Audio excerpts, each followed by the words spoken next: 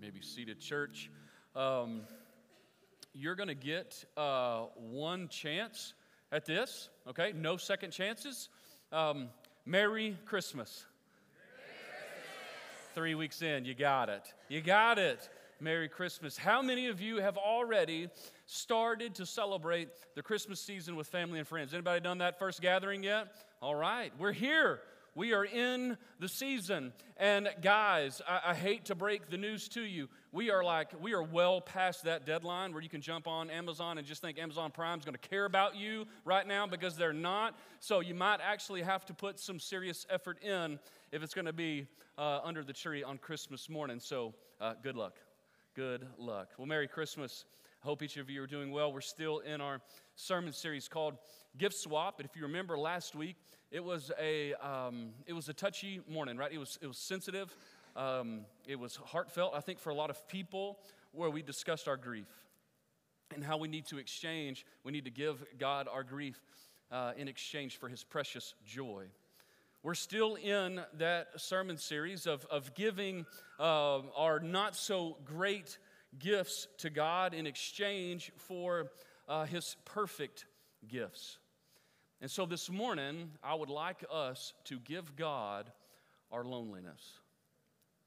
We're going to give God our loneliness this morning in exchange. You probably caught wind with the songs this morning for His precious friendship. I'm going to say His perfect friendship. Loneliness. The holiday seasons, much like our grief, the holidays seem to magnify our loneliness, don't they? Whether it's Thanksgiving or Christmas gatherings or New Year's celebrations, whatever it is that we are doing, it just seems like if we are lonely walking into this season, it's magnified.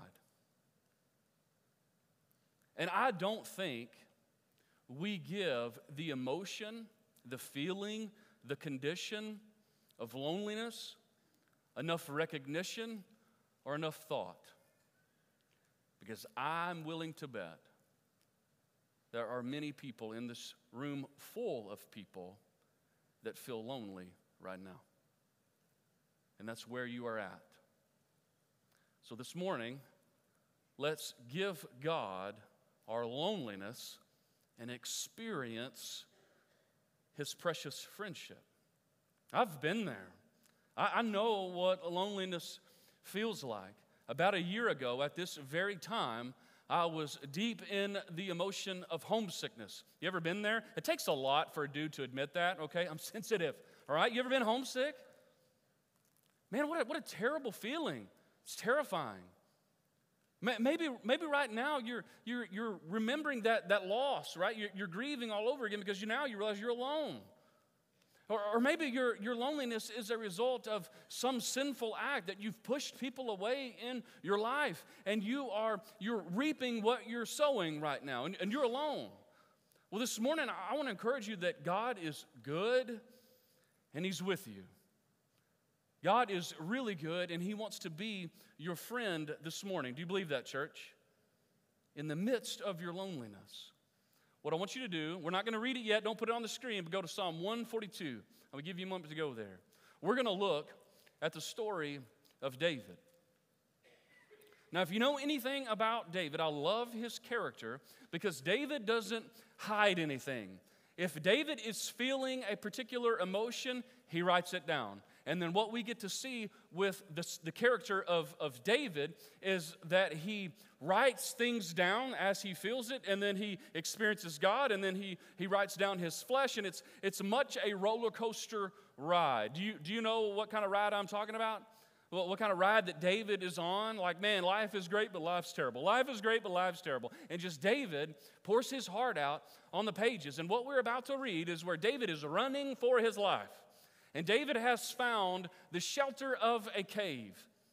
And now he is about to pour out his heart to God in his loneliness. So go to Psalm 142.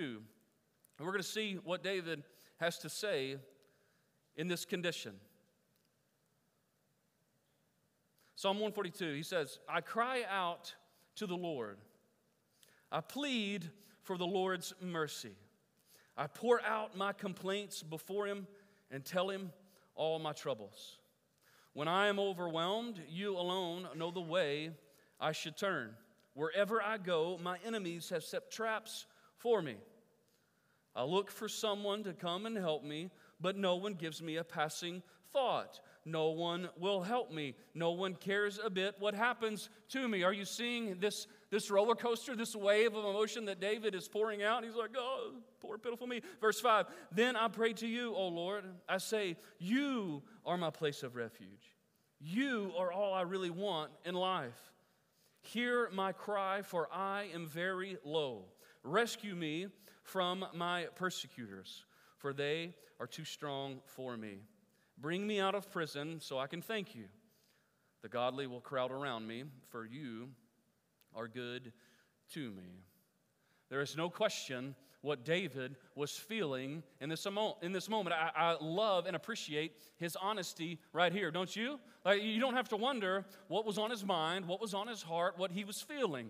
In this particular moment, his physical condition was alone. You ever been there? He was alone. But what we see right here is that David starts to wrestle with far more than his physical condition of loneliness. He starts to wrestle with feeling like he is spiritually alone. Church, that's the danger. That's where the struggle takes place. Your physical condition very much may be alone. But the danger here is that David starts to feel like he is alone from God. He's separated from God. He doesn't feel his presence.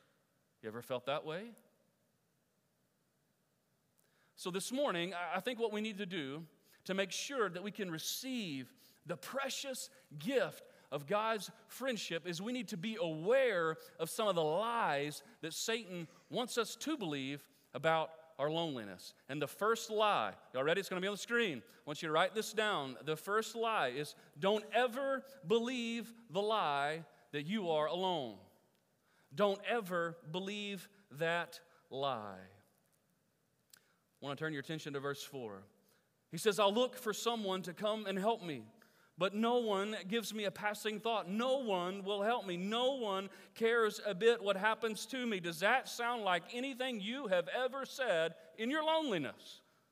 And what is happening here is that Satan is starting to trick his mind and actually make him think he's alone. Alone physically and then alone spiritually. And that's what you and I need to be aware of in our loneliness. If you remember last week when we talked about our grief, that Satan wants nothing more in our grief to separate us from God because he wants to take advantage of that vulnerable position that you are in. In your loneliness, you are just as vulnerable to Satan. And what he wants you to do, what he wants you to think is that you are actually alone. Not just physically, but spiritually. That's the lie that he wants you to believe. And what we read here with David, man, he's riding that roller coaster. You know, I'm with God. He's good. He's my refuge. Oh, but no one's here. Like I'm all alone. Do you see that? You ever been there? Ever wrestled with God in that way? And what I think we don't do in church near enough is we don't talk about our mental health near enough. We don't talk about the effects of loneliness on our mind. And for some reason, we think that we can't talk about mental health in church because God only deals with the spirit. How can we talk about the mind? Well, guess what, church? God very much deals with the mind. He wants your mind so he can have your heart. God cares about your mental state. And in your loneliness, Satan starts to trick you. He wants to make you believe that you're alone. There's going to be a quote from a famous psychiatrist on the screen, Dr. J.H. Vandenberg, and this is what he says about loneliness. If loneliness didn't exist, we could reasonably assume that psychiatric illness would not occur either. He had drawn the strong conclusion that our loneliness, the way that we feel mentally, has so much effects on our body. Satan wants you there. He wants you in that unhealthy state. He wants control of your mind. If he can have your mind, he can have your heart. He can trick you into making you actually think you are alone. Don't believe that lie. Don't get yourself into that condition. I think God goes through great lengths in His Word to affirm, to encourage His children that you are not alone. And what we know about God is He is a triune God. What do I mean by that? That we got God the Father, we got God the Son, and we got God the Holy Spirit. He knows what community is. And what we see in Scripture is that He goes through great lengths to share with us that we are never alone. What we're about to do, if you're a note taker, I want you to get your phones out. I want you to write these down. Last week was so important that we believed in the truths of Scripture. It's no different this week. That we need to believe that God is always with us, that we are never alone. So what we're going to do is we're going to work through those three phases. We're going to see what God the Father in heaven says, then we're going to look what Jesus says, then we're going to see what the Holy Spirit does. So the first one that I want you to write down, that I want you to remember, is Deuteronomy 31:6. This is the God of the Old Testament reminding His people. He says, "Be strong and courageous. Do not be afraid, and do not panic before them. For the Lord your God will personally go ahead of you. He will neither fail you," what church? "Nor abandon you." God of the Old Testament, reminding His people, I am with you. I'm always there. You are not by yourself. Go to the Gospels, Matthew chapter 28. These are the words of Christ. 28, the second part of verse 20. He says, "And be sure of this, I am with you," what church? "Always, even to the end of the age." That's Christ comforting His disciples in this moment. He's like, I'm here. I'm going to be with you. And then let's look at John 14, 16 through 18. This is Jesus talking. He says, "I will ask the Father, and He will give you another advocate." Some of your translations may read comforter, "who will never leave you. He is the Holy Spirit, who leads into all truth. The world cannot receive Him because it isn't looking for Him and doesn't recognize Him.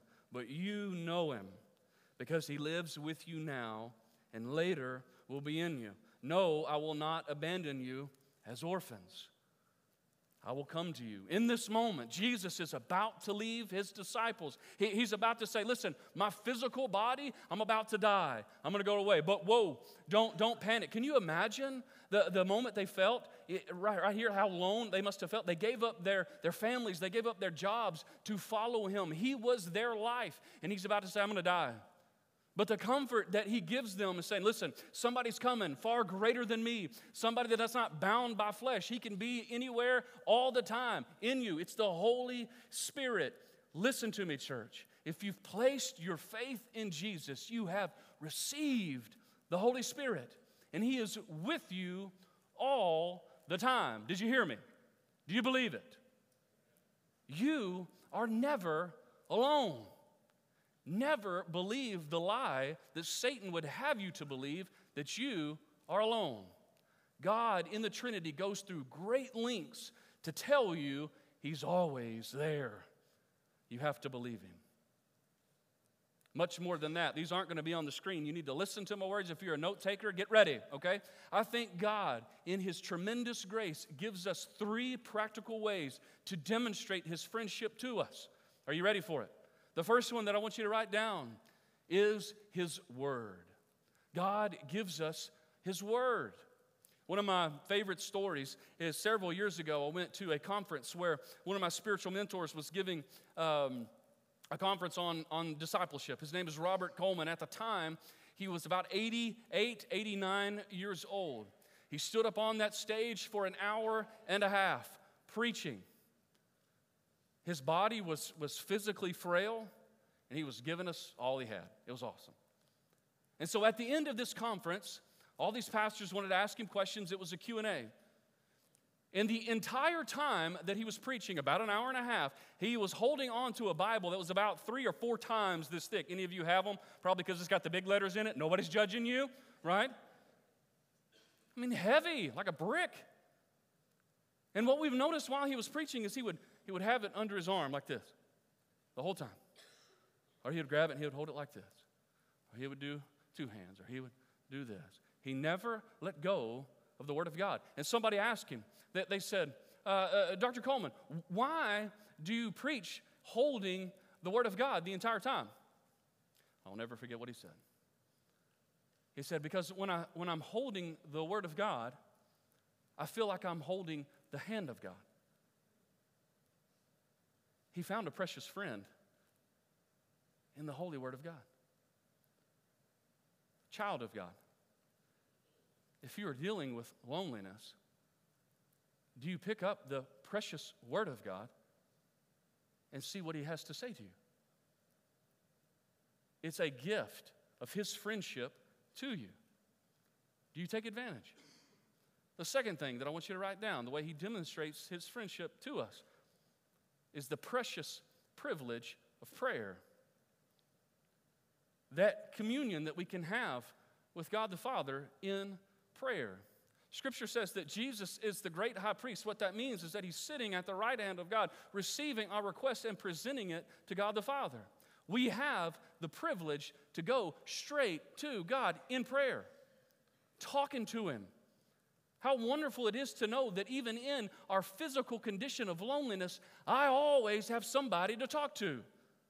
Is that not wonderful, church? You can always talk to God in prayer. And this third thing that I want you to write down, how He demonstrates His friendship to us, is His church. Is His church. Let's make things really awkward.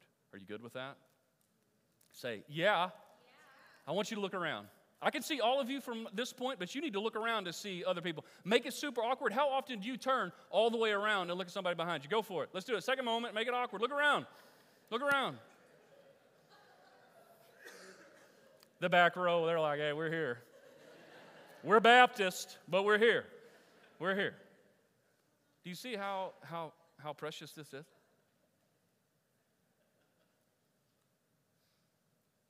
This is His church. These are His children gathered. One of the precious gifts of God's church is the fellowship of the believers. When you can come here and not be alone. You've got people here that will love you. You've got people here that will call you, that will text you, that will come to your doorstep. You've got the family of God here. And I'm going to say something harsh. Don't throw stones. If you walk in here and feel alone and leave here still alone, that's your own fault. Things are set up. There are things in place for you to find friendship, for you to find communion with God's people that can be there for you in your loneliness. It is a precious gift of God, a demonstration of His grace and friendship, His church. Do you take advantage? He's been good to you. He's offered several things for you to find His friendship. You are never alone.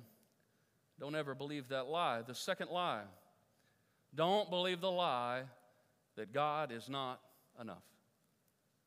Don't believe the lie that somehow, some way, God is not enough.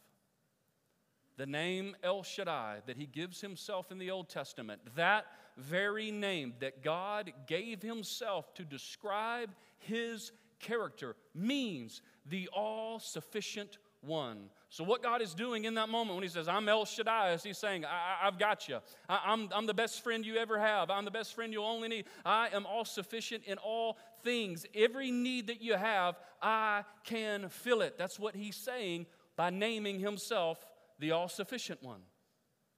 He said, I'm it. And what I love here is that he's fulfilling His character. He's saying, I'm good. Now here's the challenge to you in your loneliness. I think I want to describe it this way and see if you've ever said this in your loneliness.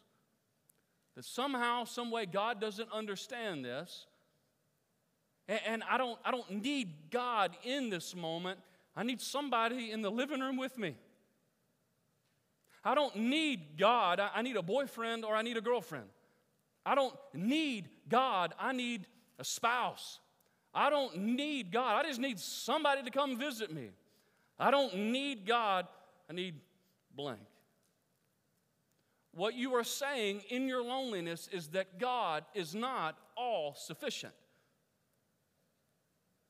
When God is saying, I'm all you need, and I'm enough, I'm all you need. So don't believe the lie that you need someone or something other than God Himself. We see here in Psalm 142 this back and forth aspect. He says, when I am overwhelmed, you alone know the way I should turn. Jump down to verse 5. Then I pray to you, O Lord. I say, you are my place of refuge. You are all I really want in life. Do you feel the same way? But here's how our loneliness makes us think. We somehow think to ourselves that God does not understand my loneliness. There's no way that a perfect God in heaven can understand how this feels. I want to challenge you with that. Let's talk about the character of Jesus real briefly. I believe that Jesus was the loneliest man to ever live in the history of the world. Can you imagine being an 18-year-old boy and sinless? How awkward and weird he must have felt? That's a joke. That's funny. Can you imagine how he felt walking the streets, seeing all his buddies doing what they're doing? He's like, I can't do that. I got to be righteous, got to be holy, right? He couldn't do that. His parents were looking for him. Little Jesus, where is Jesus at? Oh, we found him in the tabernacle praying. What kid that age is doing that? Like, he was holy and righteous. He was set apart. He was lonely. That's his personhood. But then let's go to the cross, the spiritual aspect of it. When Jesus crawled up on that cross and took all the sins of all mankind forever. And in that moment, he was separated from God because of our sin. Can you imagine the perfect communion he had with the Father torn from him? How lonely he must have felt. So for us to ever say that God does not understand our loneliness is heresy. God knows. Jesus knows loneliness, and he died for it. He knows how you feel. He knows that emotion all too well. And what David finally got to in the psalm right here is he says, you, the one that knows the way, are all I really want in life. Have you gotten to that point in your loneliness? When you're like, God, you are it. God understands your loneliness. He died for it. We've been using this word friendship. That Jesus is your friend, that you have a friend in Him. I want you to write this question down. It's not going to be on the screen. How can I know that I'm a friend of Jesus? I want you to write that down. How can I know that I'm a friend of Jesus? Write that down, file it away. How can I know? And then here's the answer. Because He died for me. How can I know that I'm a friend of Jesus? He died for me. Let's look. John 15, 12 through 15. It says, this is my commandment. Love each other in the same way I have loved you. There is no greater love than to lay down one's life for one's friend. You are my friends if you do what I command. I no longer call you slaves because a master doesn't confide in his slaves. Now you are my friends, since I have told you everything the Father told me. If you are wondering this morning, how can I have the precious friendship of Jesus? All you have to do is place your faith and trust in Him and receive the greatest friend you'll ever have. Jesus says, I'm your friend because I died for you. Do you trust in him this morning? Do you trust in that friendship? How great a hope we have as children of God to know that the God we serve, the God in heaven, makes himself so known, he calls himself friend. You never have to be alone. God is always with you. He is all sufficient, and he wants to be your friend this morning. Let me pray for you. God, we love you. Thank you so much for being our friend. God, I pray for those this morning that are dealing with the physical reality of being alone and how compounded that emotion may feel because of this season. I pray for that person, God, that you would make yourself known, that you would keep them from believing the lie that they're alone and that you're not enough. Help us to trust you in our loneliness. Help us to receive the precious friendship of Jesus. Let us always know that you're going nowhere and that you're really good. Help us this morning. We are so thankful that you loved us enough to send Jesus to die on the cross, to offer forgiveness and friendship. Thank you, Lord.